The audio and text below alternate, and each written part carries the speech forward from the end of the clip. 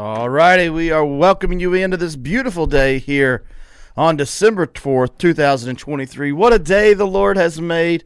What a glorious day it is to be alive in the kingdom of God. This is the day that anything is possible because we serve a God of the impossible. Amen. So how's everybody doing in the room this morning? Miss Gretchen, you doing okay? Amen. Brother Jason, how are you doing? Happy to be here. Miss Hannah, how are you doing? Amen. It's going to be another exciting week here in the kingdom of God and here at the Box 2 Radio Network. Jim Waters be on with us at 8:30 today with BIPS and telling us a little bit about the state of Kentucky and all that's going on there. Dr. Grady McMurtry from Creation Worldview Ministries will be here tomorrow. And then we've got, of course, Brother Bjork Friday, and we're finalizing some guests maybe on Wednesday and Thursday, Lord willing. So it's going to be a great week there. And, of course, a lot of Bible discussion. If you have anything you'd like us to discuss, please don't hesitate to get that information to us. We love to discuss any Bible topic you want, answer any Bible question you may have. We enjoy doing that from the bottom of our hearts.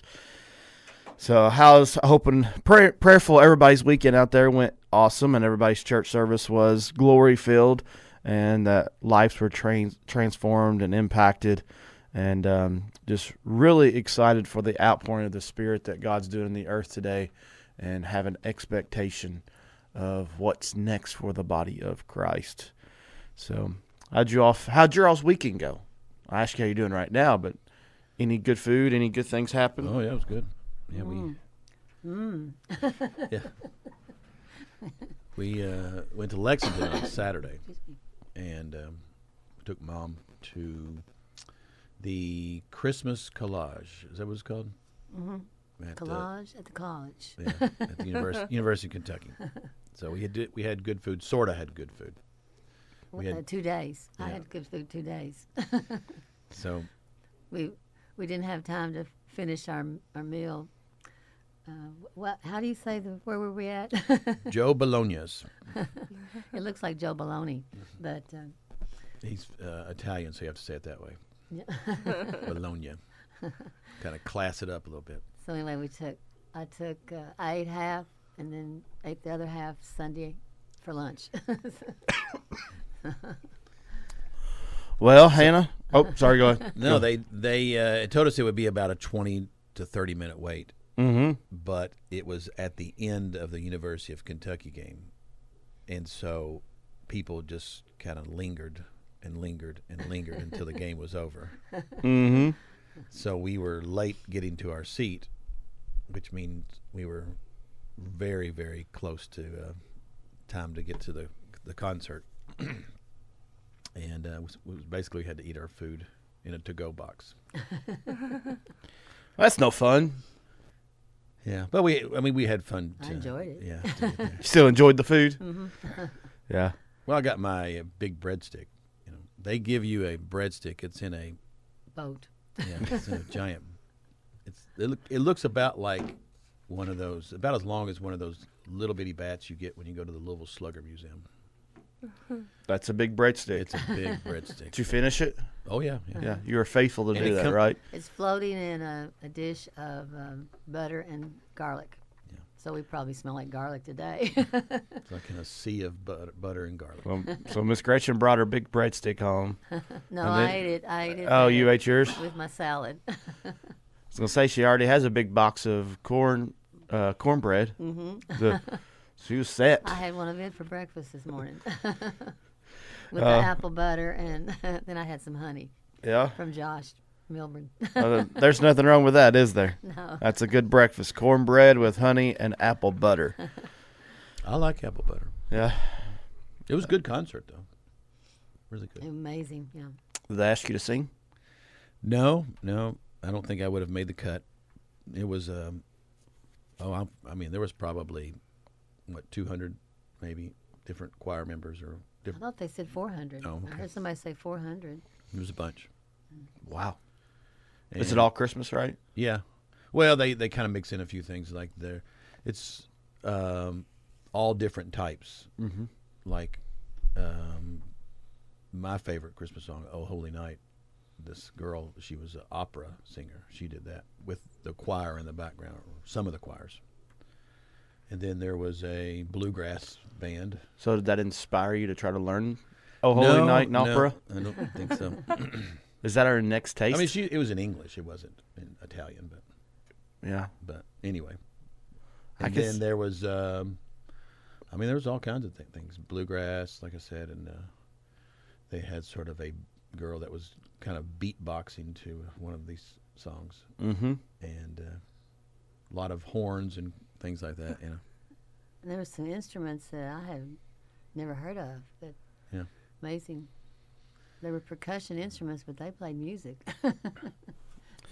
That definitely sounds interesting Yeah, and it fun. was very fast paced. And then you have to introduce the one that was there. Elvis was there too. Oh yeah, Elvis was there. Come back from the grave, huh? Yeah, he looked kind of young too, Young Elvis. college age. Thank you. Thank you very much. He did. He did, he That's, said how that's how he finished it. I love it. And they closed with, it was an African song, and of course didn't understand a single word of it, but it was very good, very very good. I would like to know what they said. You know, we did an African song one time, recorded it. Yeah, but we talked about alligators. Right. Hmm. We asked Brother Olu, how'd he like it? And he said it was good, except you were praising the alligator instead of praising the Lord. Oh, gosh. Alligator. Well, Hannah, I know you didn't feel well this weekend, so you probably didn't have a great weekend. Stuck at home with Yeah. Ethan. Yeah, it was good though. It was good to just be able to rest, and then once I was able to get out of the house, I appreciated being with everyone more. So Yep. I didn't know that she was sick. So Well, we have a couple of announcements to get ready this morning. Of course, if you want to listen live on the Box 2 Radio Network, you can do it 91.5 Litchfield, Hardsburg, 98.3 Owensboro, Kentucky, 91.1 Highsville, Glasgow, or you can download our radio listening app available on Tithely Church app on your app store, or listen live at Box 2 Radio. That's the number 2radio.com. To interact with our broadcast, you can text me at 270-230-6337. Again, 270-230-6337. This Friday is the Friday for the drawing for those 2 adults, 3 kid tickets to Ark Encounter, and generously donated by the Carwilds. They also threw in parking. How generous and thoughtful on that. And then coming up, not this Friday, but next Friday, December 15th, Pleasant View Baptist Church presents a Christmas cantata, Cherish That Name, beginning at 7 o'clock p.m.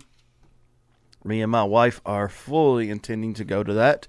Excited for that night. Their music department is amazing over there.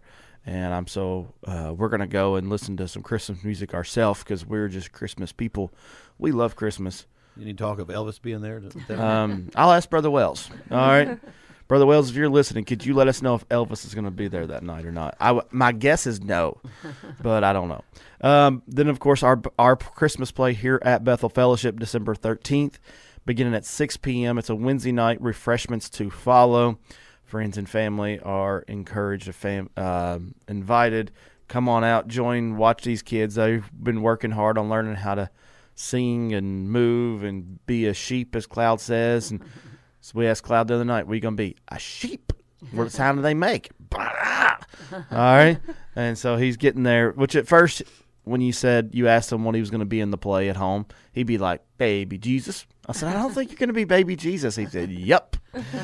he was determined to be baby Jesus, which he may be able to pass for, when the Wisemen come back. The realistic Considering when the wise men would have seen Jesus, he'd have been probably closer to 2 or 3 and not a baby. because Cloud is smaller for his age, but I don't know if he's that small.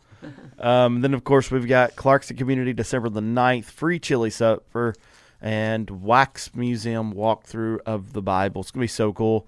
6 through 8 o'clock p.m., no admission, no charge, reaching out to the community. They want to feed you dessert, chili, and want you to walk through the scenes of the Bible where they're wax figures portraying scenes of the Bible. And so that just sounds so cool to me. What day is that again? December the 9th, this Saturday. It'll be this Saturday night.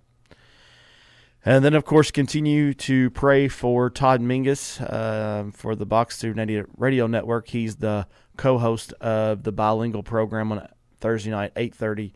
Hope for Today. For us, he's a dear brother in the body of Christ and a huge part of our ministry here. Him and his lovely wife, Miss Sue. Sorry, Oh, boy. bad radio sneezing. I couldn't help it. He's in Honduras right now. He's been keeping me updated on some pictures. And last night he texted me, let's see, about 8:51 p.m. And he said, a big scorpion just came out from under my bed. Squash scorpion now. And so he showed me some pictures of some concrete they helped pour in the church. He showed me some of the jungle pictures and the boats they were taking up the river. He said everything is going great with a powerful service the other night, and we spent all day yesterday putting a concrete floor in the New Jerusalem Church in Banco Grande across the river from Nicaragua. And so just really seems to be God's doing amazing things in Honduras right now. And then you can go to his Facebook page, and you see all the kids that are gearing up for VBS. And so just praise the Lord for the opportunity and the enablement for Todd to do what he's doing for the glory of God down there, and continue to pray with him as he is still busy about the kingdom of the Lord kingdom of God down there, and the VBSs are just now getting kicked off. So in a sense, the work is just beginning for him down there. The weather today is rainy. High 48, low of 33. Tomorrow's going to be pretty much a high 50, low of 36. Similar, but partly rainy. I guess showers is how you say it. Verse of the day, Romans chapter 1, verse 20. For since the creation of the world, his invisible attributes are clearly seen, being understood by the things that are made, even as eternal God, power, and Godhead, so that they are without excuse. Love that verse. Talked about that yesterday a little bit. Quote of the day is a quote by John Piper. I'm going to throw another one out here. Life is wasted if we do not grasp the glory of the cross. Cherish it for the treasure it is, and cleave to it as the highest price of every pleasure and the deepest comfort in every pain. What was once foolishness to us, a crucified God, must become our wisdom and our power and our boast. Only boast in the world. Love that quote by, again, Brother John Piper. All righty. Well, I guess we'll move into the book of Hebrews. We're in chapter 7 still. Jason probably thought we was going to be in chapter 9 by now or something. I know I didn't, actually. You didn't think I that? figured y'all still be in 7. Yeah, well, we're almost done with 7, though. We've done pretty good on it. I think we are in verse 23, so we just got a couple of more. All right. So we'll start in verse 23. Well, I figured y'all would be going backwards. Not yet. That's the pace that you all run. Now, the order of Melchizedek, that was really fun to It talk is, about. yeah. And I think we had some really good discussions concerning the order of Melchizedek. And how do you say it, Jason? Melchizedek or Melchizedek? I can't remember what you said Monday, how you did I it. say Melchizedek, Okay. but I've heard it pronounced both ways. Or you can do like Bob Martin, Melchizedek. Is that what it was? He said it really different. And he made me really nervous because he said it with such confidence. Mm-hmm. I think it was Rachel Milburn sent in the correct pronunciation of it, and it was a little bit different. It was close to Melchizedek, but it was a little bit different. Well, until she gets in here and says it herself in the studio. Ha. I feel like it was Melchi, like it was more of an I than an eh on Ezedek. But Say that we'll again. see. I think it was like a Melchizedek instead of Kezedek, but I'm not for sure. I just remember there was a different vowel in there. So. But then you would be changing the CH, wouldn't you? Ke. I don't know. Che. To ke. I'm not an English different. major. Y'all are the English teachers in there. I'm looking at the pronunciation of it, but My Bible doesn't have one with it, like a phonetic guide. Melchizedek. See, I don't even know how to say phonetic. It's 4 syllables there, but I don't know. This guy, I think it's close enough. I think how we say it is close enough. Yeah. Mel baby over there. All right, we got our order of Melchizedek. That was fun to talk about. So we're kind of ending that, though. We're talking about Jesus being a high priest and being a high priest of a different order. But it says this in verse 23, also there were many priests, because they were prevented by death from continuing, but he, because he continues forever, has an unchangeable priesthood. Therefore, he is also able to save to the uttermost those who come to God through him, since he always lives to make intercession for them. That's powerful. So the writer of Hebrews here is talking about many priests, but they prevented by death from continuing. But he, talking of Jesus, capitalized E, because he continues forever, has an unchangeable priesthood. He talks about being able to save to the uttermost. Why? Because he always lives to make intercession for us. Unchangeable priesthood. Does that mean like it's not transferred? Well, I think it means he has no ending to his priesthood. Okay. He is forever king priest, and he's forever our high priest. Amen. Because he's from the order of Melchizedek that has no ending of days and beginning of days. Go ahead, Hannah. Sorry. ESV says permanently. Priesthood permanently. Yeah. I think that's the significant thing behind the order of Melchizedek and his priesthood, because we talked about how the order of Aaron was inferior to the order of Melchizedek, and how Melchizedek, you couldn't control his lineage because he had no beginning of days and no ending of days. It wasn't because his mom and dad was this or that, because in the order of Aaron, your succession of high priests was basically based upon who your dad was. And this one, you couldn't twist Melchizedek's order because it wasn't contingent upon who his dad was. It wasn't contingent upon when it started, because there's no ending of days and no beginning of days. He was the king of righteousness and he was the king of peace. And so you couldn't twist him. This is what the order of Melchizedek represented, was that there was no beginning, there was no end, there's nothing to take hold of him. You could not have any possession over him. You couldn't manipulate him.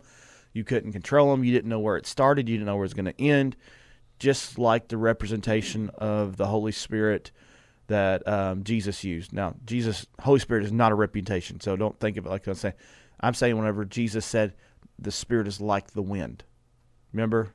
And he said, we don't know where it is going to blow from or where it's going to blow to. It's God, it's the Father is blowing the wind. And so I think in that same regard, this is the kind of like what he's talking about, the priesthood, is you can't control this priesthood because it's greater, it's superior. And it's not based upon whose mom and dad Melchizedek was or anything like that. It was just, he was the king of Salem, the king of peace, and the king of righteousness, a priest. And he was a high priest because Abraham paid tithes to him. Okay. So for such a high priest was fitting for us. And I think the writer of Hebrews here is now starting to really unravel who Jesus was, because he says, who is holy, harmless, undefiled, separate from sinners, and has become higher than the heavens. That's one word that I really don't like. I don't think we really use a lot when we talk about Jesus. We talk about righteousness. We talk about holiness. We talk about full of grace and mercy, full of truth. But the New King James using harmless. Yeah, King James does too. What do you think? What do you think they're meaning there? I don't know. I was just kind of thinking about that myself. I don't think I've ever noticed that word before. I'm not sure I did either. But like, what would? I mean, it is interesting to start unpacking that word in your brain, talking about how, this high priest, Jesus, is harmless. He's holy, he's harmless, he's undefiled, separate from sinners, become higher than the heavens, who does not need daily, as those high priests, to offer up sacrifice for his own sins, and then for his people. For this he did once for all when he offered up himself I'm going to read it out. For the law appoints as high priests men who have weakness, but the word of the oath, which came after the law, appoints the Son who has been perfected forever. The interlinear for that is not bad, Mm-hmm. innocent or unsuspecting, harmless, simple. Yeah. Did you say simple? Simple. Oh, I love that word. I'm growing to love the word simple more all the time. He's harmless. He's not, you don't have to be afraid of him. I think a lot of people would do good to hear that too. Because we have a lot of people that misinterpreted what the fear of the Lord is. They're actually terrified of him. But the fear of the Lord is honoring him, respecting him, wanting to serve him, wanting to obey his word. But because he's very holy, to say the least. But his nature is not to harm you. And that's what the writer of Hebrews here, I think, was trying to say is, his nature seems not to be to harm you. It means to do good. Like Jesus did not come in the world to condemn the world, like we talked about yesterday, but to save the world. And so that's his nature. That's what he wants to do. And that was his nature from the get-go, because his nature and intent was not to punish man. It was to punish Satan. But Adam and Eve brought that among themselves. That was not God's heart around it. But God hates sin. He has to deal rightly with sin to remain just and righteous. But his original intent and nature over man was good. And I think here the writer of Hebrews is reminding us that his intent, his nature is to be harmless. It's to do good. But he cannot deal unjustly with sin because he is holy. And if he started to condone sin, his holiness would start to be in question at that point. Right.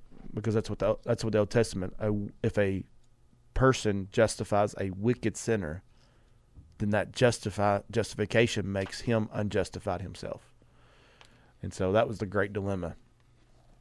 Well, I'm talking a lot. Y'all got to say something.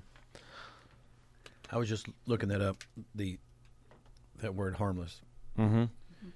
Yeah, and Dake gives the Greek, and just meaning without evil or simple. Mm-hmm. He likes that word too. Yeah. I like simple. So I just started thinking of him as a father figure when you were talking. Sometimes I get off on like a trail when we're doing these Bible studies, but I think it's just helpful to think of God as a father when looking at, his intentions and things like that. Because a good father, which we know God is good, would never have a bad intention for his children. So. Yeah, and anything the father... Now, there's times that a father would allow you to maybe go through some stuff so we could learn and grow and be stretched, but the intent, the heart around it is never for you to be hurt. Mm-hmm. It's just... That's kind of what I was just reading some of the different commentaries on it from the Power Bible, and Matthew Poole says, void of all natural evil in his spirit and flesh, no lust, no disposition to evil, not injurious to any, having no guile, an Israelite indeed beyond a Nathaniel, of the most simple, pure, and innocent nature. He was good, and all his work was good. Mm-hmm. I like that. Who is that? Matthew Poole. Oh, yeah. Poole. Yeah. And then I love how the writer of Hebrews goes down here, and he says, another thing that's differentiating, how would you say it, Jason? That's Differentiating? one of those words that if I ever stop, I cannot get it. Differentiating Yeah. between Jesus and other priests was that he don't have to continue to offer sacrifices. Right. For one, he's not sinning. So he has nothing to atone for. But he said his sacrifice was once and for all sufficient. It's all we ever need because it was that good, because it was perfect, it was holy, it was righteous, it was satisfying, it fulfilled the law, and I love that his sacrifice was perfect. And he don't have to go back every day and offer more. And we don't have to go back every day and offer more. Why? because it was sufficient. And I love that. I love that. That's good. Amen. All righty. Well, we are going to do our first trivia question of the morning. We're going to So go. we finished the chapter. I kind of lost track for a second. I was trying to find. Do we finish verse 28? We didn't do 28 of them. Oh, well then let's do 28. By Got 3 all, minutes. all means, let's do it. For the law appoints as high priests men who have weakness, but the word of oath, which came after the law, appoints the Son, who has been perfected forever. Now, I do want to say this. It was not like the Son was not perfect.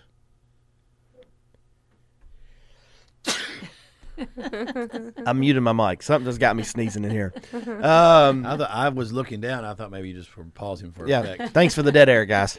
Just watch me sneeze. All right. I was reading the verse. I was pausing for dramatic effect. That's what I thought. A susur, I think that's called. And, Well, No, We don't want to interrupt your thought. I think that's going back to the eternality of what the writer of Hebrews is saying. That this sacrifice, this high priest, this Jesus can never be anything other than perfect. He has been perfected forever. And he never changes. We call that the immutability of Christ. He's the same yesterday, today, and forever. yes, he is. And he's never going to change. He has been perfected forevermore. He was the once and for all sacrifice. This sacrifice cannot be tainted. It cannot be changed. It does not need to be redone. We do not need another high priest. Jesus is our high priest, and he's perfected forevermore. That's right. Amen. Agreed? And Disagreed? And the law made high priests that did have flaws and what have you, but not our Lord. Not the order of Melchizedek. Right. And so, All right. good stuff. Yeah. We're done with 7. All right. Man, we Feel are like we accomplished something. We are advancing. We are advancing in the kingdom this morning. All right, Monday question number 1, sponsored by the Sicilian Bank. And don't forget, this gets you in for the drawing on this Friday for 2 Ark Encounter tickets for adults and 3 for children, and it includes the parking. So Monday question number 1, sponsored by the Sicilian Bank. When Lot was taken captive, how many of Abram's trained men were sent to rescue Lot? When Lot was taken captive, how many of Abram's trained men were sent to rescue Lot? It's one of my favorite stories in the Bible. I have no idea why it's one of my favorite stories, but I love that story.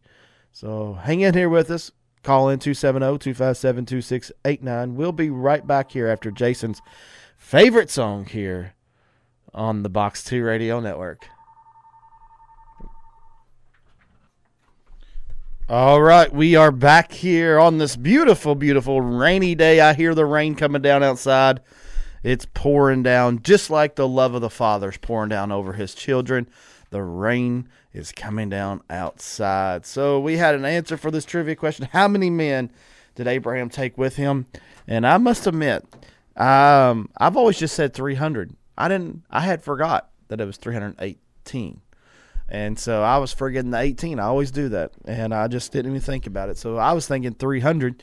But Miss Judy got that correct. So her name's in for that drawing. It's 318 men he gathered. I love this story because it speaks of a time whenever Lot, he walks away, basically. He separates. He gets himself into trouble, gets captured. All this happens. And then yet Abraham still goes after Lot. And he says, let me get my best men. And I feel like it's almost a shadow. Now, I know it's a real story, but I think it's almost a shadow, too, of what intercession looks like whenever the enemy tries to steal one of us away or rip somebody away from the body of Christ. We're to assemble the best men, and we're to pray and intercede and take back everything the enemy has stolen. Lot and everything. And not only did he get Lot and everything back, he got more. They spoiled it. They got the spoils. I like it too that Abram at that time was prepared, and he had his men trained for anything that they needed. He was ready, wasn't he? Mm-hmm. Yeah. Greg Carball gave me some laughing faces. I would think it's over Jason's favorite song, but Is it safe to put my headphones back on? Yeah. Gary Cox said, "Sorry, Jason, but I love this song." Oh my goodness! It was not at the Christmas collage. So in other words, all the Was you slightly disappointed? no, I was not. Did you check first before going? I did look at the program to make sure. Was that when you was going to go take your bathroom break? If Yeah. that was the case. There was an intermission, but I would have probably stepped out. No, it was so good. I wouldn't have, I won't say I wouldn't have minded, but I would have tolerated it. Well, I'll admit this. This morning, this is the first time I'm seeing these questions because I did not see your text come through last night. Okay. So these are brand new to me, which I usually don't look them up too much in the night before. I see the text comes in and I may glance at them, but I didn't have a glance. Jason Lee said Lot is a lost sheep parable in Luke. Yeah, I think it's definitely comparable to that. I think that's a good shadow, and I think that when one sheep's lost, Jesus will come after it. Yep. He'll leave the 99 to go after the one, and I'm glad he left the 99 to come after me that one time, and then the second time, and then the 17th time, and then the 316th time. Because when I was born again, we got born again 1,700 times a day, and so. But I am very glad. I'm so thankful that he came after me when I was a lot, and I needed an Abraham to come after me, and that was Jesus. So great job, Jason. That was a good point. I like Thank that. you. Huh? You were talking to other Jason, but he Oh. said thank you. You're welcome, huh? All right. I thought you were still talking about Mary. Did you know? All right, we're gonna go You into know, the question. Okay, go ahead. I Go ahead. was No, go. just gonna say this, like the name Lot. When you said like I was a lot, Yeah. it sounds like you were a lot to handle. Like it would just be funny having his name because I was. All right, the first question we're going to answer today, going to dive into our Bible discussion and Bible dialogue here. How do you respond to people who say Christmas is a pagan holiday? How would I respond to them? Well, I would probably throw on my Christmas suit and my lights. No, I'm just kidding. Honestly, how I respond to them is I just honor them. It doesn't faze me. It doesn't really bother me. I honor them, and that's their conviction. If that's their conviction, I think they need to honor that within themselves. And I don't have a lot of arguments with them. The only holiday that I have a great problem with is Halloween. Like, I'll just be honest with you. Like, I don't think Halloween we use, and I know I've talked about this before with Halloween, but what I like to think of, and I'm kind of like a lot of other theologians and people who think through these kind of stuff in a theological matter of our understanding of who God is and how things work, is the Genesis debate or Genesis idea of the origins may have been this, but has it evolved into something else? And I hate to use the word evolve, but evolve is a real word. I mean, sure. we are changing. We're not talking about apes and coming from all that stuff. I'm just saying that, like, Christmas could have had some pagan things at the early onset, but for the most part, I think it's transitioned to something that's based a lot on Christ. Right. So it has evolutionized, I guess. And now I don't like the commercialization of it. We choose not to celebrate certain parts of Christmas at our house, but we also don't like attack our kids if they come home and talking about some parts of it. Like, we'll play along or something. But my kids know. Like, my kids really know that I'm trying not to say certain things in case kids are listening. I'm trying to honor that too. I am trying to honor that too, because I do understand that some parents treat their and honestly, I'm doing it for the kids more than anything, because I don't want to just like. I tell my kids all the time, you don't go to school and tell you what I say, because devastate some kid, go home depressed for 3 weeks, and it's all because you ran your mouth. But I don't know. I just try to honor that, and I think it's their conviction. But I think for me, Christmas for me is a time and a season of the year to where I spend time with my friends, my family, honor Christ, celebrate. Even though his birth wasn't on December 25th, I never want to miss an opportunity to celebrate Christ. Halloween for me just never transitioned. If you go to Walmart during it, it's still skeletons, it's still witches, it's still death, it's still fear. It's everything the enemy stimulates and perpetuates Right. is what Halloween is. And so for me, it's just Christmas is different. Even if you want to be so hard on this stuff, you can't celebrate Mother's Day, because Mother's Day was originally created to give thanks to the mother of all gods in Greek mythology. Okay. So do we stop Mother's Day at this point? I wouldn't recommend that. Um, You might get yourself in trouble. Easter was also the name. Easter actually traces back to Ishtar, Mhm. the god that they Fertility. Yep. the fertility. That's where so, the bunny rabbits and the eggs come yeah. out. but they're not going to steal the time of the year where we celebrate the resurrection of Christ. So, I think this is where we have to be cautious a little bit, not to be so zealous that we cut ears off of people and we cause division and stuff like that over something that could be very much handled differently. And I'm going to go back to Peter whenever he says, honor everyone. I mean, that's just what he says. Yeah. Honor everyone.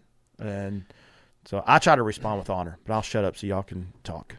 Well, you can't really argue that. I mean, there are pagan roots with Christmas. But for me, I do celebrate the family and all that. And this may sound odd, but I don't even really do a lot of celebrating the birth of Jesus on Christmas. To me, it's just more of a kind of an extension of Thanksgiving. It's just about eating, huh? Yeah. And I'm not, just because I know that I don't want to mix all that together, Mm-hmm. and the commercialization, the Santa Claus and all that stuff, And I was just thinking, we try to kind of combine it a little bit, to think that, birth was important, because of what all the events that took place afterwards, and then we kind of always linked the cross to it, but it didn't stop there, Mm-hmm. and if it wasn't for the resurrection, then none of it would have worked. Yeah. And so it's kind of it is kind of hard to just to celebrate one part of the plan. Yeah. God's plan. Yeah. Because it took it all. Yeah. I will say though, You ready to sneeze again? if you're And I didn't want to talk and somebody else was going to talk. if you're celebrating the birth and you know the full story, Yeah. and you worship Jesus, then the birth isn't just the birth to you. Right. Like that it didn't stop there. And I'm thinking too. We've of course had this discussion in our family because Brother Ron didn't really celebrate Christmas, and but one day he was kind of thinking, and figured it all out because we by the feast and everything that was when Jesus died and everything that and all the whole story of it, he got to thinking, I believe he was probably conceived in December, and then he was born in September, and then just all the other events of the time frame of his life and what the Scripture teaches us, about the resurrection or the death and burial and resurrection, that he kind of figured out the whole timeline there. So Yeah, he most likely would have been conceived sometimes, supernaturally conceived, late December, early January, because it was somewhere in September that he was most likely born. right. If you coincide with the feast. And for me, Christmas isn't so much about celebrating the birth, it's celebrating the life. Yeah. Then you move into Easter that's celebrating the death, the burial, and the resurrection. So it's like these next 4 months, you really do get to process a lot, and you're walking through these times. And I don't know. I just think that we have to be, even whenever you talk about the Halloween debate, I have convictions on it now that I didn't have 3 years ago. Right. But also I didn't hark on people that celebrated Halloween. So I think we just have to be careful, and we always have. I want to always side on the side of honor. Right. So am I going to sit down at a Christmas table and argue with somebody? I mean, a dinner table that doesn't believe in celebrating Christmas. I'm probably never going to argue with them over it. Now, if they ask me questions of what I see in Scripture, Sure, I'll yeah. answer that.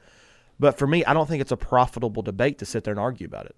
Yeah, I agree. And I think it is healthy too to look at what are you doing during the holidays, what takes place, and then how does that line up with principles in Scripture? Because if we look at Halloween, we've talked about this before, but there's not a lot of things, I would say anything that really aligns with what we should be doing in Scripture, because there's a lot of darkness. But with Christmas, not everything may be accurate, but the thing, like the heart of giving and just different principles that have been mixed within it are things that are also mentioned in Scripture. So I don't know. Just like that concert that we went to there at UK, and the fact that they weren't afraid to sing songs that said that had the name of Jesus in it, Yeah. and that I was kind of pleasantly surprised, Yeah. that they, still, that was a part of it, Yeah. And a lot of times, for a lot of universities and a lot of things, that's the only time of the year you can get away with it. A lot of these is singing Christmas songs about Jesus.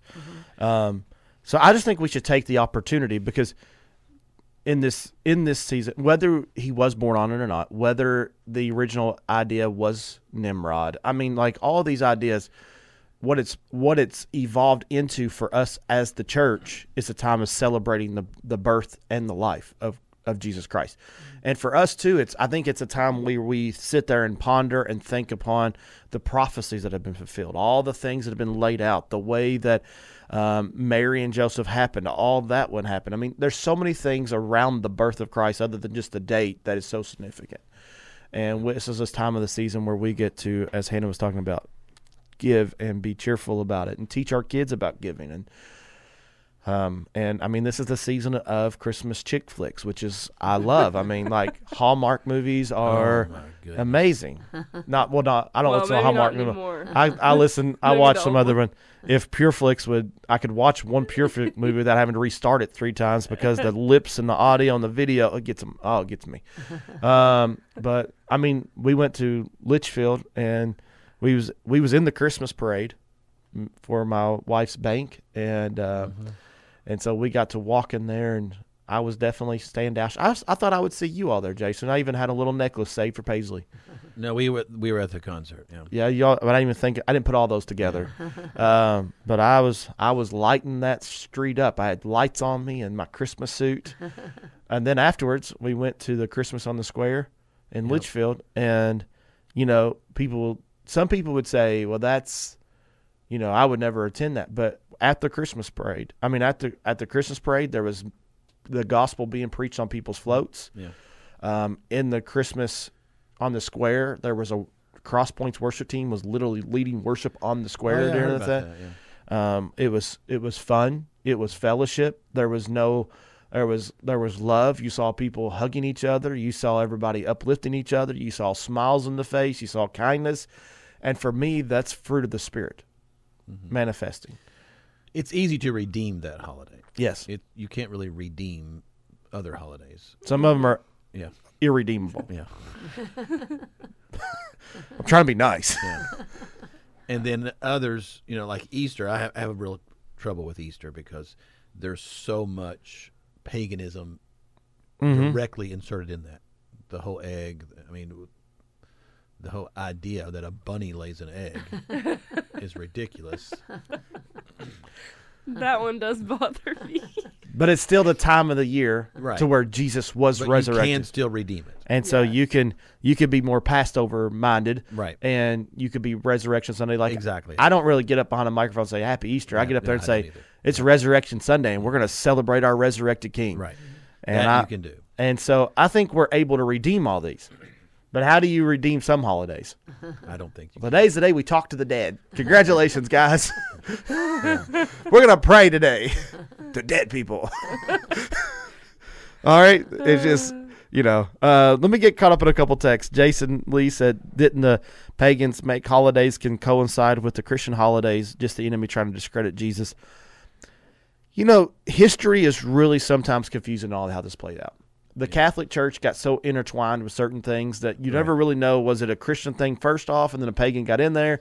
And it's just... I think it definitely happened. I'm not sure which direction it went. They did do that at certain times whenever I've looked into it with festivals. So, like, the Jewish festivals were already set in stone way before some of the pagans started to some of the imitate. pagans. But actually, some of the pagan festivals predate Exodus. Some of them do. But there's some that don't, and they imitated that. So it just depends on which ones they are. And then if you get into, like, some holidays, the origin of it's so confusing. Like, because what we've kind of done is we've taken a lot of different origins of holidays from a lot of different things and just threw all the holidays together at times. And so the way this country celebrated Christmas, this one, now we just combine them all, and it gets really muddy what started where, when it started. And so I think you said a good word a minute ago. Is it redeemable? Can we redeem this and make it Christ exalting without breaking any scripture, without breaking any convictions? But I do want to say all of this, that if you have a conviction not to celebrate Christmas and you believe that's the conviction of the Holy Spirit in your heart, I think it's important for you to follow that. Right. And I think and I'm going to honor you in that. Now, the thing is, I think you have to be careful to honor those who choose to still celebrate Christmas. Sure. And I think this is where Peter is so good. Honor everyone, love the brotherhood, and I just think that's really good. Each year I usually get to do one chapel with everybody, and almost every year I use that scripture because I think it's just so good. One listener said, if you can't celebrate the birth of Christ, how can you celebrate the resurrection? Well, birth must predate resurrection. That's true. And for me, it's not even about, like, we talk about this some here, Jesus wasn't a baby in the manger when the wise men come. Right. That's the manger scene, but he was most likely 2 or 3. Yeah, it took a couple years for the wise men to get there. But for me, it's not specifically just the birth. When I think of his birth, what I'm really thinking of is all the prophecies. I'm thinking of all the life that he's getting ready to live, what he came to earth to do. And I don't know, I love Christmas. Well, and all those prophecies fulfilled, he couldn't have caused them to happen, because he was a babe, And, some of the prophecies, they say that, he, different ones helped him to come about, especially, when it got close to his death, and like that. But, all those things were fulfilled, and he, he didn't make them happen, in himself, Mm-hmm. Right. Yeah. Well, I mean, even just to think about how supernatural and necessary his birth was to be like it was. Mm-hmm. For one, we as evangelical, more Christians, we don't believe in what we call the Immaculate Conception. The Immaculate Conception says that Mary was sinless, therefore Jesus was sinless. Mm-hmm. We don't believe that. Mm-hmm. We believe that Jesus was sinless because he had no seed of the Father. He was supernaturally conceived by the Holy Spirit hovering over Mary, and the generational bloodline of Adam was not passed down to Jesus. And so the sinfulness or the sin nature was not inherited by Christ because it was not the inherited sin of Adam. And so him being a virgin birth is of necessity, because if he didn't come from a virgin birth, he was a sinner. He was born as a sinner. Mm-hmm. He wasn't. Therefore, he was what Hebrews 7 just tells us, able to be that perfect sacrifice. So when you think about his birth, you start to process all this. And to me, the virgin birth is an essential of the gospel. It's a close-handed issue. Right. There's no other way you can do it other than a virgin birth. Mm-hmm. The Immaculate Conception, though, is not true. Mary was sinful. Mary had sin. Yeah. Mary had fallen short of the glory of God. Sure. True. Miss Gale says, I think the other things that are added to our religious holidays are created to pull us away from the reason for the season. I don't argue either, but I think it's important to know what's going on. Kids need to know what needs to be emphasized. Mm-hmm. And we do. I mean, in our house, we emphasize. Yeah. I think that's the important thing. Right. Is just examining, if you are celebrating Christmas, examining where your focus really is. Mm-hmm. Yeah. But also, if my kids come home and talk about the big man in the red suit, I don't throw stones at them. Like, they know. Like I tell them, I'm very honest with them about that, but I'm not so like, I've seen little kids like get demolished, and they come to school the next day and like they just lost their puppy. So I think even as parents, when we address these issues, let's make sure the kids are not feeling condemned because they. Does that make sense? I want to make sure I word this right. Because if a little kid comes home and they learned about the big man in the red suit and they come home and talk about him, so I've heard some parents just hit them right hard. That's pagan. That's it. I think we should gently respond back to them on how to handle that situation, and because I remember the first time I had to talk with my kids when I was old enough to understand some things. I think it was hard for them at times, and I think sometimes parents unintentionally like roast their kids for believing in something because that's what they're used to in culture. And I think that we have to educate, we have to direct, we have to parent, I agree 100% with Miss Gail. We have to give them what the season's really about. But let's not make sure we're just destroying them in the process and making them feel like they're full of sin because they had believed in this thing or not believed in this thing, or if you go to Christmas lights, you're going to tiptoe around it. Yeah. And I don't want to tiptoe. It's just, I don't know. I think we can do it in an honorable way. No, I don't mean that. I mean tiptoe around bursting someone's bubble or belief. Well, and it's not even that. Like, I want them to know.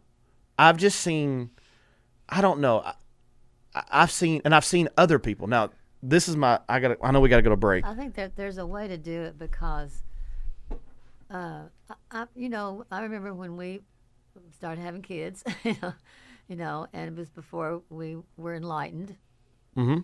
And, so we had to set our kids down and tell them that, we've learned something new, and we've learned the truth, about things. And we didn't intentionally want to bust their bubble, but, we was just honest with them, just like any time when we made a mistake, we tried to, tell the kids, it was, we did something wrong, Yeah. And so, but this is the truth, or this is how it really is, or what have you. Yeah. So if you can sit down and. But did you strive for gentleness in it? Like. Yeah. Yeah, and I think that's the key thing is gentleness and edification, Right. and love, and I do think though. Now the boys weren't very good with their sister. Well, I could see that. Tormented her. I could see that. But I mean, and I've even seen too where like in churches where maybe a little kid wore a Santa Claus shirt or something like that to church one time. And I've seen people go up to that little kid and just start telling them things. And I'm like, whoa, like take a deep breath. I think you're overstepping your boundaries at that point, and you need to, there's a gentle way to do stuff. And I think that's what sometimes we don't adhere to is gentleness and edification. We just go right for the cutthroat. And now our 3-year-olds are running around the church crying because somebody went cutthroat on them about Christmas. And even like a little kid who's, even during the Halloween season, when a little kid's family is used to practicing that kind of stuff and doing it, we as the church have to be careful even how we address kids in that area too. Like, I just think that we should always speak truth, but I think there's a way to speak truth. And I think that I tell people this who comes to me about preaching or anything like that. I tell them this: the number one thing I can tell you at the very start is how you say something is just as important as what you say. Because you could say the most prolific truth in all the history of the world, but if you say it in the wrong attitude, you say it with the wrong demeanor, you say it with a derogatory, condescending accent, or you just say it hatefully, they will not hear the truth. And that's why sometimes, like, I know I got to go to break, but I got to tell us one quick story. I was in Louisville at this huge festival one time. We actually was at Kentucky Kingdom. We went to Joe's Crab Shack to eat. My kids are really small. And I walked over with the kids while Heather and my mom was finishing eating, and we went to this festival, and it was really fun on the riverside. and there was kids everywhere just laughing, running, and I love to see like that. My kids were laughing and running. We was playing mini golf and balloons and eating cotton candy and all this good stuff. Well, this guy with a megaphone walked into the crowd in front of thousands and thousands of people, and in like little kids' ears and face, screaming, "Everyone at this festival is going to hell." And I mean, he just let her fly. And I'm thinking, what does these kids think of Christ at this moment? And there was no gentleness, there was no kindness, there was no love. There wasn't even truth in it, because I believe there's probably born again Christians there. But what was this guy profiting? What did this guy do for the kingdom of God? I personally think he did very little for the kingdom of God that day. I actually think he did great harm to the kingdom that day, because he came in there with hate. Right. And it didn't matter at that point if what he was saying behind the microphone or the megaphone was right and true. It was with such hatred and anger that the one that probably needed a shot of Jesus that day was him with the megaphone. And so I want to make sure we're not taking that kind of attitude into trying to do holidays as well. If you do have to debate, if you do have to talk, do it in love, do it with the intent of edification, building each other up, because at the end of the day, Galatians 6:1 is applicable. Him who has fallen or been overtaken by a trespass, him who is spiritual, restores such a one with a spirit of gentleness. A soft word turns away wrath, right? Yep. All right, I'll shut up. I'm off my soapbox. Let me see here. Second trivia question of the day, sponsored by Higdon Land Surveying. God told Abraham to offer his son Isaac a burnt offering. What did Abraham tell the men that were tending his donkey he would do before he and Isaac returned? God told Abraham to offer his son Isaac as a burnt offering. What did Abraham tell the men that were tending his donkey he would do before him and Isaac returned home? 270-257-2689. We'll be right back here after the break on Mornings with Box 2 Radio on the Box 2 Radio Network.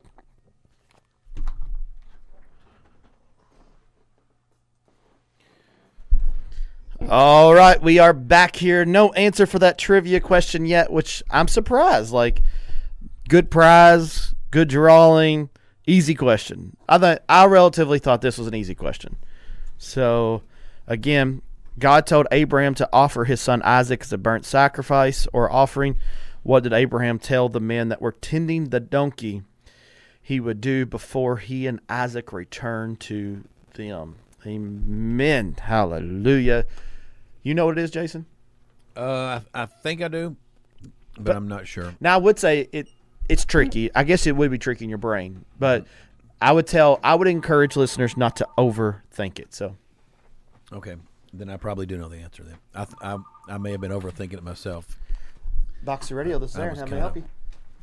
I was going to look it up during the yeah. break, but we got to talking about Christmas and stuff. Yep, that's it. So- That's it, Miss Judy. Congratulations. Anyway, but Thank you. Bye-bye. I think we got an answer now. Do we? Yes, we do. All right. What do you think it is, Jason? I thought he was going to read the question again. All right. Oh, I put him on the spot. Put him on the spot.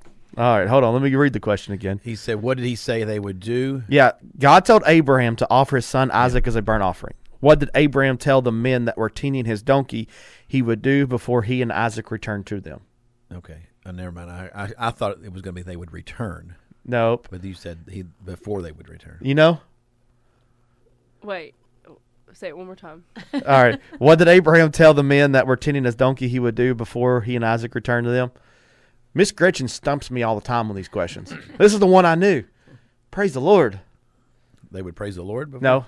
Close. They would offer sacrifice? Oh, I know. I actually know this, but I can't. We're going yonder to Worship. Okay. Worship. Yeah. Yes. Yeah, that was the answer. Oh, never Miss mind. Judy got that one too, so she got her name in both Again? times today. Wow. So she's in her 2 times for this 2-week drawing. But they were going She's to really worship. either really on top of it today, or she's the only one listening today. Could be both. After my soapbox on being gentle, maybe people's like, I want to cut the throat. Let's go for the throat. Let's go through the jugular. And so, but no, I mean, I try to honor people in there because I do think this. I'll say this, and we're gonna done talking about this question. We'll move on to more of a biblical one. I do think we as a church do have to remember the difference, and you all could disagree or agree. I'm open for debate. The difference between a conviction and a commandment. Yeah. I think there's a distinction. Oh, yeah, I do too. I think there's a distinction between those. And I think a commandment we can be more forceful with because that's a commandment. A conviction, I may be in a different place than Jason is. And Jason may be in a different place than I am. And there might be some things that Jason does that he don't feel convicted about that I would, and stuff I don't feel convicted about that Jason would. And I think that we have to honor and the difference between conviction and commandment. And I think Right. there is a difference. I do see a commandment, though, with not having any other gods before the one true God. That is the one that, like, the idolatry is what I see with holidays. Not just this holiday, but different holidays in general. The propensity for it to be an idol and take up so much time. That, honestly, that's my biggest problem that I see with holidays, even more than the other things that we've talked about. So I think it's just always important to guard against that, because it's very easy to get caught up in the busyness of everything. But I think then you'd have to answer the question of when do you cross the line that makes it an idol? That would be the hard question, because now that has Could be become when you erect a tree in your house. no. No, like I think that is a hard question. Then I that think point, when it's taking up so much of your time and your energy, and you're taking away your time and energy from the things that you would normally be doing for the Lord, or spending time with the Lord. yeah, But it would look different. it would look different for every It would person. be at different levels for different people. That's my point. That's hard. That's where it's hard to enforce. That's where the conviction comes in. Yeah, because now at that point,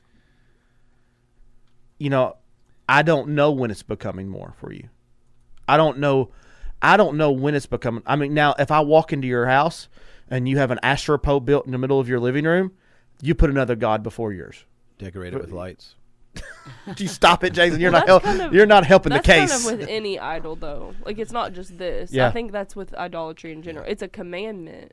It is a commandment, but I think that's with anything, because anything can become an idol. Anything can. So it's just up for. I think that's still going to be where you're the only one to be able to answer that question.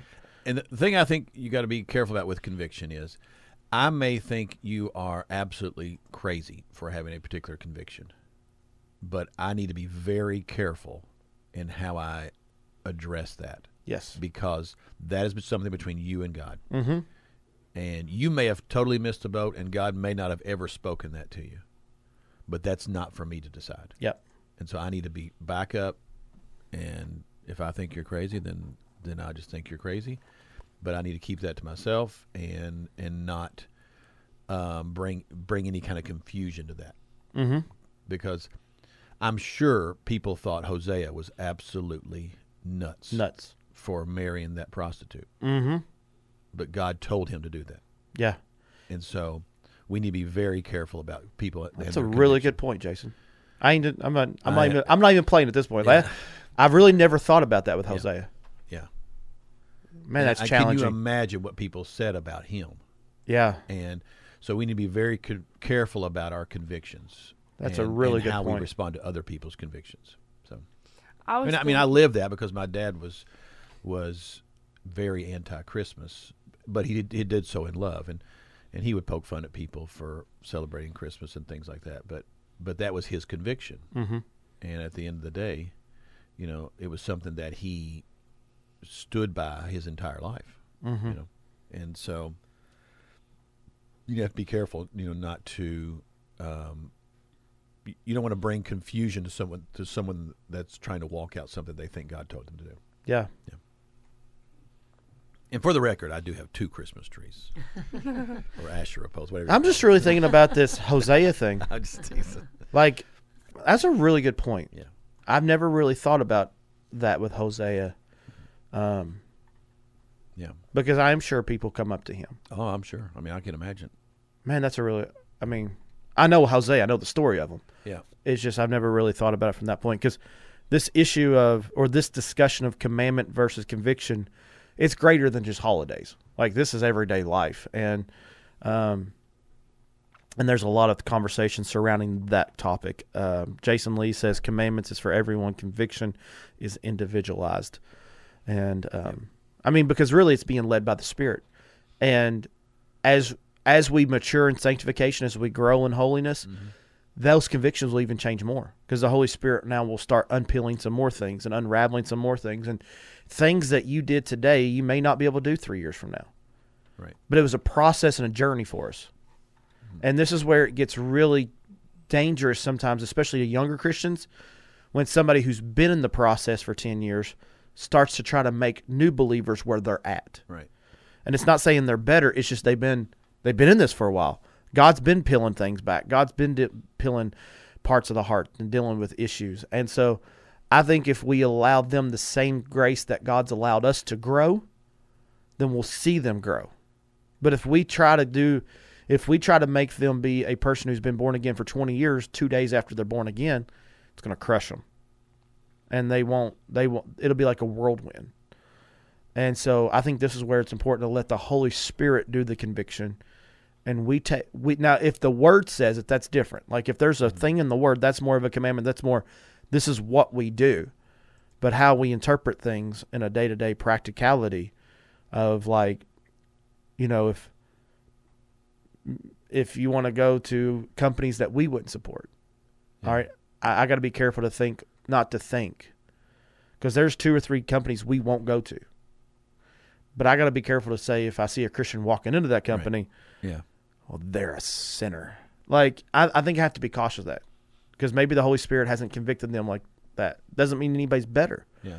Because they may be walking in deeper holiness in certain parts too. And I think this is where we just got to be careful with the whole conversation. I said we wasn't going to be long, but these are important conversations in the body of Christ that a lot of people's not willing to have. Right.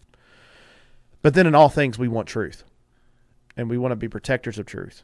We just want to make sure we're doing God's truth and not Aaron's truth or Jason's truth or Hannah's truth or Gretchen's truth. It's God's truth that we protect. Yep. Okay. And also, I will say, too, that when I say that I don't really get all fired up about the birth of Jesus part of Christmas, I'm not saying that I don't emphasize that, because it is a good opportunity. Mm-hmm. It's just that I'm not all about trying to convince people to focus on that as opposed to presents or even Santa Claus or anything like that. You know, I just don't get involved in that debate, because at the end of the day, for me, it's more about spending time with family and just enjoying each other's company. Mm-hmm. You know, and I really don't spiritualize Christmas that much, just because I think it can lead to confusion for a lot of people, because you're trying to talk about Jesus' birth, and then let's go open our presents. You know, so it can get a little off track. Now, can I ask you a serious question? Sure. Yeah. This is my question to you. Yeah. Any 3 guys, any 3 people in there that want answers. Do you think sometimes people over spiritualize the holidays of Christmas and Easter because they're really not spiritualizing anything else the rest of the year? Yeah, I do. And it's kind of like their makeup. Right. I do that, and then also I love a lot of the good Christmas songs, many of them that were hymns in days before and things like that. And when you get into that, it does kind of create some reflection. Mm-hmm. And so I do think people kind of, like you were saying, they don't really have a spiritual connection the rest of the year, and then it kind of invokes that mood in them, and so they maybe overcompensate instead of carrying out a walk with the Lord the rest of the year. So do you think the church can learn how to capitalize on that, though, and try to take these opportunities to maybe challenge, compel? Yeah, I think so. I think it's a good opportunity. I mean, I'll be disappointed on Christmas Eve if you don't have a birth of Jesus message. She's giving me the look.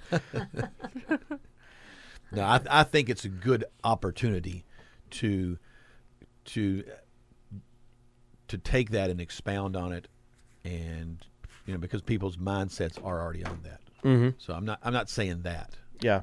But I also at the same time I don't myself get into it that much because it's just I think there's a lot of confusion around it. Mm-hmm. More so Easter than Christmas. I don't really get into Easter that much at all because it's a weird one. It's when you start mixing all that stuff together. How in the world does the resurrection of Jesus tie in with an egg? Yeah. Yeah. It's a wild one. But I mean, I think even like Christmas itself, the way we celebrate it in America, is almost like an open door to evangelism. yeah, it can be. Because teenagers and younger people, they're probably more receptive because it's already Christmas season. And so you can go up to them and Merry Christmas, and you may start a conversation and be like, I love this time of the year getting to celebrate Jesus' birth. It's like an open door. Like it's like silver platter. Just go for it. And I know this is goofy. But if you seen me at the parade the other day, I had my Christmas suit on and my Christmas lights around my neck. And so I'm sitting here, but the amount of people that came and talked to me that never would have come and talked to me probably, and the amount of conversations I got to have with people I may have never got to have, it was just like open door.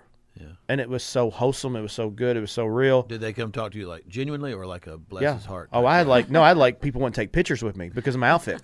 And so, but it was killed. Like it was open doors. Did you see his outfit? I did see his outfit. And like, it's, I don't know. I think sometimes we overlook possibilities of evangelism because we're just so tuned out, but we could reach. And I do want to be careful on that I don't miss an opportunity and I don't miss an open door.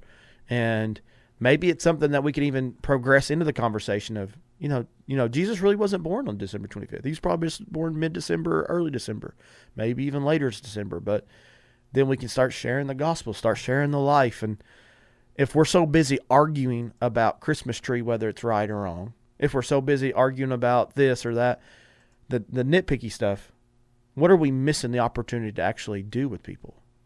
And what conversations are we missing that could be profitable? Because when's the last time you ever had a conversation with somebody arguing about a Christmas tree that actually amounted to profitableness in the slightest? No, I don't think so.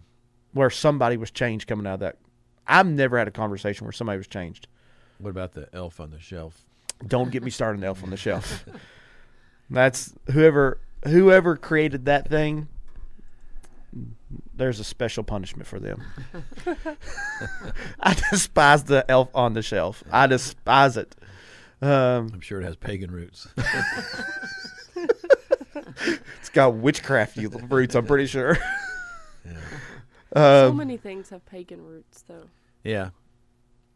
It's crazy. Yeah. Yep. And you do have to be careful. But at the same time, if you have that balance of not, being supportive of something, but at the same time not getting consumed with, with looking for evil under everything. Yeah. Letting it become legalistic, too. Yeah. Because it very easily can. Well, the Barna Group, George Barna and them, they did a book on it's called Pagan Christianity. I have it on my shelf in there. And there's good points in it. Like, there's some good stuff. There's good information. There's good research. But what happens sometimes with books like that is they're read, and you see the pagan roots of some things we do in Christianity, and instantly we try to hone out. So, like, did the New Testament church not do altar calls? Well, not like we do. They did not. Did they do church services like we do? They did not. All right. So do we take what we're doing now and just quit it? Yeah. Well, what we have done, lives have been changed. Right. God is glorified. Mhm. Jesus is magnified. The church is being built. The glory of God is pouring out. So I think that's where we have to be careful. Is there some things that's happened that was not right? Of course. But can we redeem it and can we keep going forward? Because what happens in this area then is, I've seen this. People read a book like Pagan Christianity. They quit the church, start their little home group, Yep. and then they become so isolated and arrogant that they think everybody else in the world is wrong. They're the only ones right with them and their 5 in the living room, and they're going to be the ones to change the world, just them, because they're doing it the right way.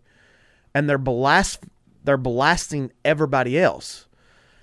And for me, I just think that's the dangerous thing is me as a pastor knows that Bethel Fellowship itself is not going to change the world. And I'm not even trying to make that happen. I just want Bethel Fellowship to play the part it's supposed to play. What are we supposed to do? And if every church would say, what are we supposed to do, and we can come in unity together, then we would begin to influence the world. But I also, I've just seen it where so much people use stuff like this sometimes as an excuse just to isolate, separate, and then it's almost like this pridefulness gets on them, and we're better than you because we're not practicing this altar call no more. We're not doing this, and you all are demonic and you're sinful. And I just feel like it's a reciprocal cycle of where we just live in an area of condemnation, guilt, shame, and remorse, and that is not the free woman. That is not what Galatians is trying to. That's not peace. That's not rest. That's not kingdom. That is condemnation and cutting each other off and not building the body. And I think we should go back to honor everyone. Adam Burton said, Paul said, now we don't condone everyone. Okay, I'm not saying that. I'm not preaching inclusionism or universalism or anything like that. I think that we have to learn, even in disagreeing with people, honor is always the first thing we're supposed to do. Paul said, I have become all things to all men so that some might be saved. Gary says, keeps you crying and oppressed. Yep. Did you see the White House Christmas tree fell over? I did. Speaking of, You think that was prophetic? it's like Dagon. It fell over. Oh. Oh, man. Now everybody knows Jason does have 2 Christmas trees. I saw one of them in his doorway. So, thank God, Paul. That's what I thought of when I heard this. I didn't see it. I just heard the story, and I thought it was like the Philistines. Dagon was all turned over the next morning when they came in.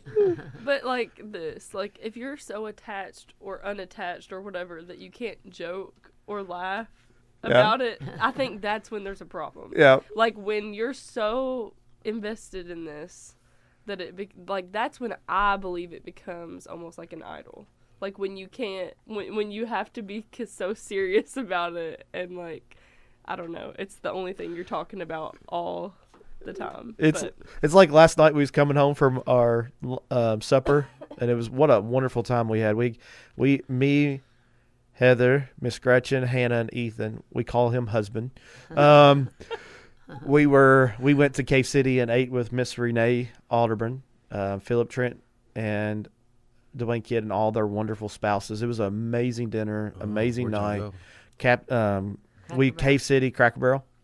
I had the home style fried chicken. Okay. It was great. But we were on the way home and we saw this one yard decked out with Christmas lights. It's pretty. They did a really good job. But there was a nativity scene in the front, and then Santa was flying behind. And I said, well, at least Santa's behind Jesus. Yeah. And so I gotta say though, there's these shirts going around that has Jesus, but it has a Santa hat on top of the S. huh? Like it spells Jesus, like the letters of Jesus. I got you. And it's Christmas decorated, but it has a Santa hat on top of the S. I didn't know they made Santa hats back then. So no, it's just the word Jesus No, I being got spelled out. So it's mixing it. So I don't know about mixing it. Yeah. Is that kind of what you were saying, Jason? I kind of be careful about that. Yeah. Yeah. I don't particularly like the pictures of Santa Claus coming to the manger and kneeling down. No, I just don't. I don't dig them too well. But I don't know. Yeah, I don't either. I just thought it was funny because the manger and Jesus, Santa was flying behind Jesus, and I was just like, well, at least Jesus is behind him. I mean, in front of him. But no, I agree. I do think it's important to explain things to your kids, like how Miss Gretchen was talking about. And everyone is probably going to parent a little bit differently, so it is important to honor other parents, honor other kids, and stuff like that. Yeah. All right, we're going to take a break. We'll be right back here after the break with more on Box 2 Radio here on the mornings. Hold on. More with Mornings of Box 2 Radio on the Box 2 Radio Network. There we go.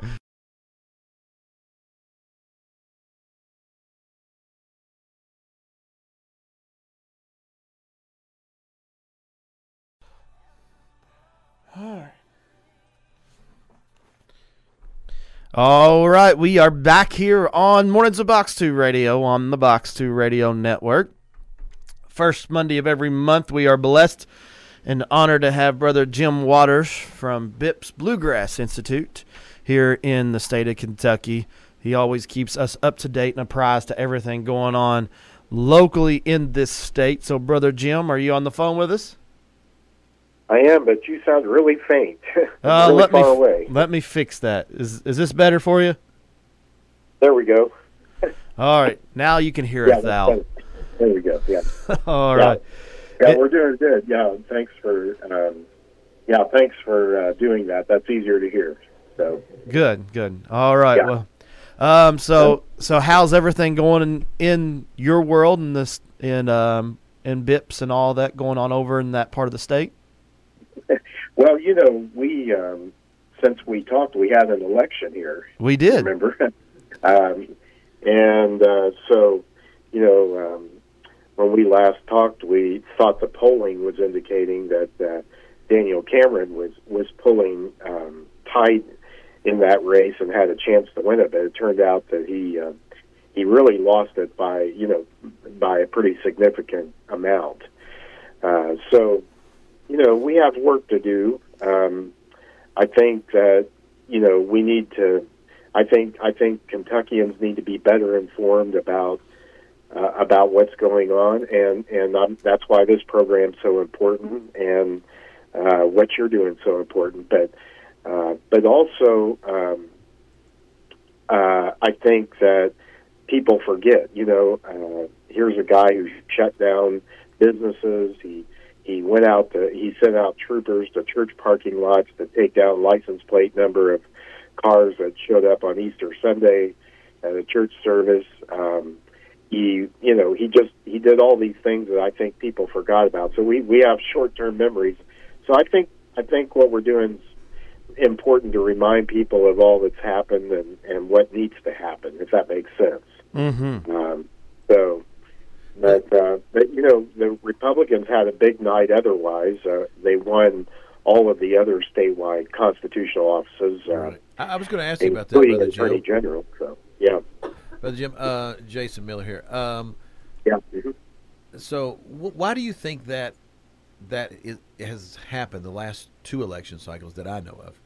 The Democrat wins the governorship, but the other Republicans dominate basically every other race. Yeah, exactly. Yeah. In fact, Michael Adams, who won re-election as Secretary of State, got the most votes of any candidate, including the gubernatorial candidates, right. and he sounded very much like he might be considering a run for governor in the next round, which would be 2027. Yeah. In his speech, he sounded that way. But back to the question, we thought that what happened with Matt Bevin was that Bevin just kind of was his own worst enemy in terms of some of the timing of the things he said and the way he responded to some situations. So we thought that was the problem.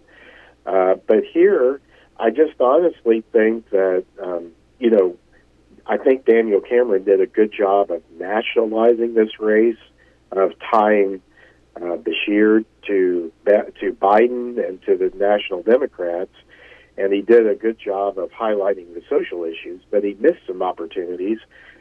He really shied away from talking about school choice. He missed an opportunity to address crime. And, those two issues in, like, suburban Louisville or suburban Lexington are very important to those voters. And he lost by more than 100,000 votes in Louisville, and he only got less than 30,000 votes in Fayette County, and he lost by 45,000 votes. So I think he missed some opportunities to talk about issues that would have pulled some votes away from Beshear in those areas. I think he was afraid of being, I think he was so concerned about trying to say, I'm not Matt Bevin, that he really went too far the other way and failed to capitalize on the opportunities because, for the first time in history, I mean, we have more Republicans registered in Kentucky than we do Democrats. And so you would have thought that would have meant that Cameron had the advantage. But it turns out that Beshear really thumped him pretty good on election night in the vote totals. And, in Warren County, for example, Daniel Cameron lost Warren County. Republicans should not be losing Warren County. No. Conservatives should not be losing Warren County. But he also lost in some places, in other key places, some northern Kentucky places. So, and a few other places that he should have won. So, I think that you have to not be afraid to address real issues in Kentucky. I think Daniel Cameron, I don't think he had a problem of likability. I think he was likable, and he had a powerful story to tell. Sure. But I think he was risk averse in some ways. I think he was afraid to deal with some of these issues. Yeah. So, one listener's wanting to know, speaking along this is in context of what you're talking about, Brother Jim.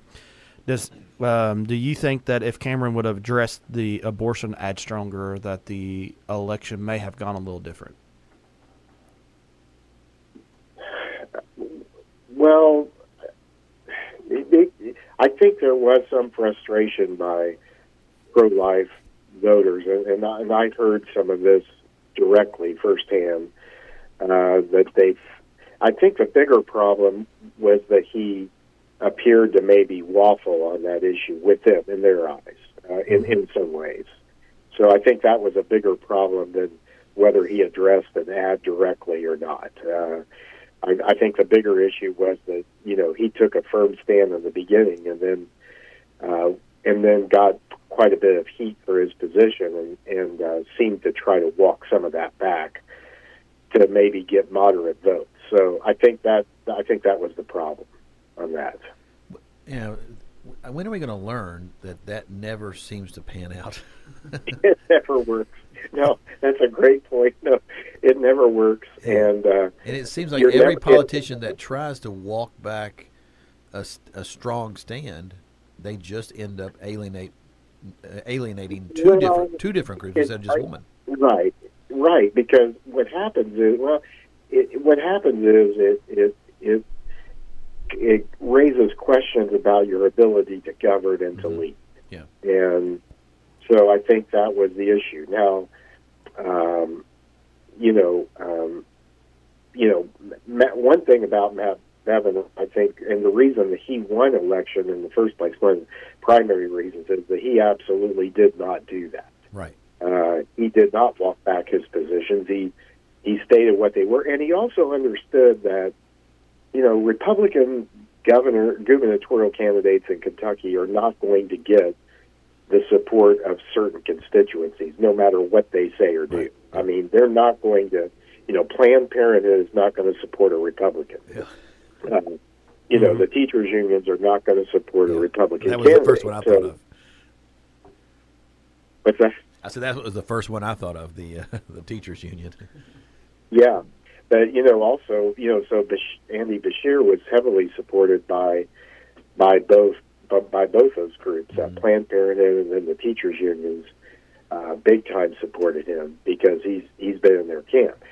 So, and I would say, too, that with next year, we're going to have a school choice constitutional amendment most likely on the ballot. And for the Republican gubernatorial candidate to shy away from from addressing that, I think is a mistake politically. And because, you know, you can tell from looking at the other statewide races, as you pointed out, and also from the legislature, we have, you know, Republicans and conservatives have a super majority in the legislature in both houses, that, you know, the support is there if you'll take a stand. But he just couldn't inspire enough Republican voters. And I think, and also I think it's, you know, concerning that, I mean, there were Republicans who voted for him in this race. You know, a lot of older people liked his crackdown on COVID. They felt like that was government keeping them safe. And so they had a different perspective than younger voters had on that. So, or other constituencies had on that. So, but you know, again, we have more Republicans registered in Kentucky than Democrats. Should a Democrat be winning the governor's race by 8 points? I don't think so. Right. I don't think that should be happening. No, it shouldn't. You know, when Bevin ran the second time, I'll just make this point. You know, he also walked back on some issues during his administration. So a lot of people felt like it was because of the Mitch McConnell influence on his administration, and that didn't turn out well for him either. He lost. Right. So, like you said, when are we going to learn? Yeah. So, I think that's a good point. I had one other question about school choice. I heard a story this a couple days ago that it looks like Tennessee and possibly Arkansas are really going to push that school choice issue. Are you hearing much from those states, and do you like what you're hearing from those particular states? Or I do. You said Arkansas, right? Yeah. And Tennessee. Yeah, exactly. So what's going on in those states is that, you know, in the past, school choice, where it's been passed, has been limited in many respects, and it's been limited to certain groups of people, like those who are, you know, poor, lower income, those who, you know, that it's been limited to, you know, to try to get things done politically. That's how it's had to be done. But now we have several states that have passed what are called universal school choice bills, and that means that school choice programs that are available for all parents, or most parents, no matter what their incomes might be. And this is something that we should be pushing for, because education dollars should be for the educating of children, and parents should have more say in where those kids are educated, no matter what the size of their paychecks are. Certainly, lower income parents, we think, should definitely have that opportunity. But, you know, when we're talking about freedom, I mean, you know, education freedom, just like political freedom, just like religious freedom, should be for everybody. That should not be limited. So what those states are doing, they're moving in that direction. And what will happen next year in Kentucky is a constitutional amendment that will really remove what has been considered to be a constitutional barrier against any school choice programs here. So I think it's possible, seeing what these other states are doing, especially states around us like Tennessee, like Indiana, like West Virginia. Who would have thought a few years ago that West Virginia would have a universal school choice bill? But what we're going to see is that Kentucky may go from having the least amount of school choice in the nation to having the most, to having a universal school choice bill if we remove the obstacle. And that's the big if. That's where the big fight's going to be. Sure. And believe me, the teachers' union and the educrats and the bureaucrats, they know what's at stake here. They know that. Right. And since Governor Huckabee Sanders, you know, in Arkansas has become governor, President Trump's former spokesman, isn't she impressive? And I'll tell you, the left really despises her. They really attack her. I'm on email listservs of left-wing teachers union advocates and bosses, and lackeys, and she may be one of their top targets, really. Yeah. And she has done a great job there, and she's not she's not letting any grass grow under her feet either. She's Right. gotten a lot of things done. So, It's if odd Tennessee how can do the, it, Arkansas. I'm sorry. What's that? I said it's odd how that the left, when there's a conservative woman that gets elected or reaches prominence, they seem to to think that she's wrong for the job. Yeah, and They don't celebrate You her know, femininity.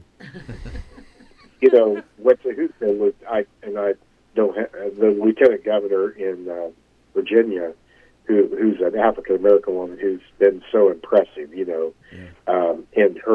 and she's been a big supporter of education freedom, and of course she's gotten the attacks of the left, and so it's I think it's really going to bring some things to the surface here in Kentucky in terms of this fight for a constitutional amendment in next year, and I think you're going to. And that's why I think the governor's race was so important. Winsome Sears, by the way, is the lieutenant governor of Virginia. Very impressive. Yeah, I've heard her name.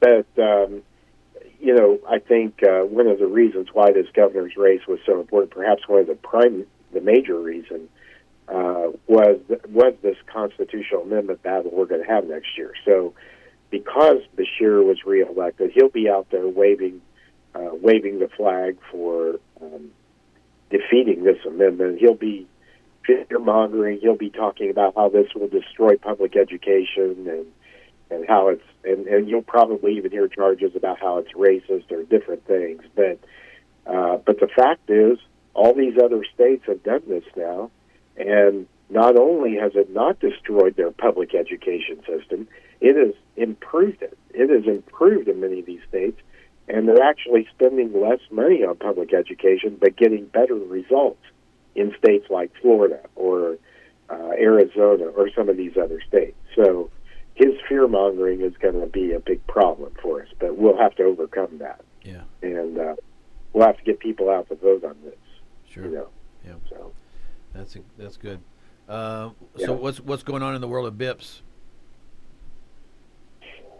Of course, I'd encourage you all to go to our website Sure. at bips.org, bipps.org. Yeah. I have two more recent columns on there, and one of those is on the need for certificate of need. I think we talked about that before. But the other is about the use of ESG, or this social wokeness when making decisions about investments, and how some of these big financial institutions have gone woke in their decision making. But we make the case that if it's, for example, in the state retirement system, the state pension system, where they're investing beneficiaries' dollars, they're handling taxpayer dollars, that the major goal of investment decisions should be to reap the greatest financial benefit for the beneficiary. It should not be about political campaigns or political causes. And this is important in Kentucky because many of our smaller banks and financial institutions have been intimidated by the Biden administration to quit making capital available to coal mining companies, for example, or to other fossil fuel operations because of this ESG approach toward investing and toward loaning. Mm-hmm. And so so this has become an issue here that coal mining operators can't get the equipment they need. Spin-off industries or related industries are having challenges because of this. And so, we felt like we needed to take a stand on this. And the legislature has made some progress in requiring, or in prohibiting, I should say, investment advisors or those making decisions, rather, investment decision makers in the state pension systems from using this ESG as as a guide for investment decisions, and instead the guide is to be what is going to be the best financial return for the client or for the beneficiary. And and then this ESG wokeness is all really an attempt to really get rid of fossil fuels, to get rid of our energy. And in this column too, we talked about how that some of the large utilities, even in Kentucky, including LG&E, there in Louisville, that they wanted to close some of their units, coal-fired units, or change them into renewable units. And there's state law requires that they have to show that this will not be harmful to their customers and that their customers' rates will not go up. And we didn't feel like they had done that, so we took a stand against that. So that's the most recent column on our website. It's called Energy, One of the Three E's of Kentucky Campaigns. And, of course, this was written during the campaign. Sure. And Governor Andy Beshear, who talked a big talk about coal and energy, refused to take a stand on this issue. So by doing that, he really opposed what was right. Right. So imagine that, a left-wing Democrat refusing to take a stand on a controversial issue. What a shocker. Yeah, that seems a problematic position for them because they try to latch on to the coal unions and all that, but and then the left wants to push the electric stuff, and I don't know. That seems to put them in a quandary. Yeah. Well, Senate Bill 4, which was passed last year, and it was Senator Robbie Mills, who out of Henderson in western Kentucky, who ran with Daniel Cameron as his running mate. Mm-hmm. But this was his bill, and it requires utilities to show that if they want to close one of these plants, it won't. Not only will it not increase rates for customers or for ratepayers, but it also won't affect the reliability of energy. Right. And that it's not going to cause brownouts and it's not going to cause a lack of supply. So that was an important bill that got passed in the last session. Yeah, that's good. And so, but I think, and so the Bluegrass Institute will be next year working on the school choice amendment. The next time we talk will be the legislature will begin, depending on when we talk, if it's January 1st. Well, it won't be January 1st, I assume. But no, we don't plan on being here on January the 1st. But so the next time we talk, the legislature will be back in session. So it's amazing to think that we're back to that point already, but that's where we're going to be. So, okay.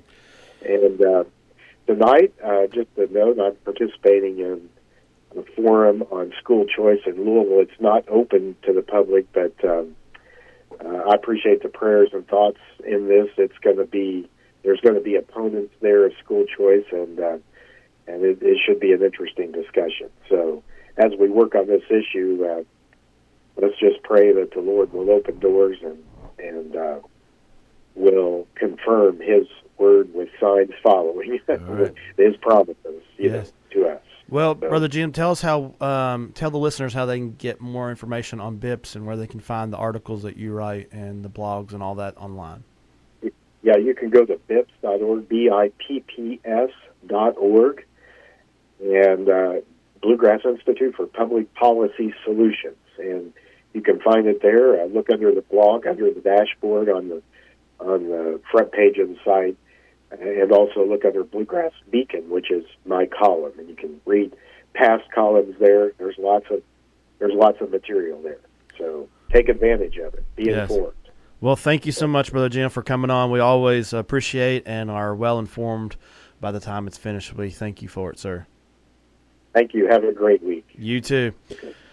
All right. Great morning here. God is good.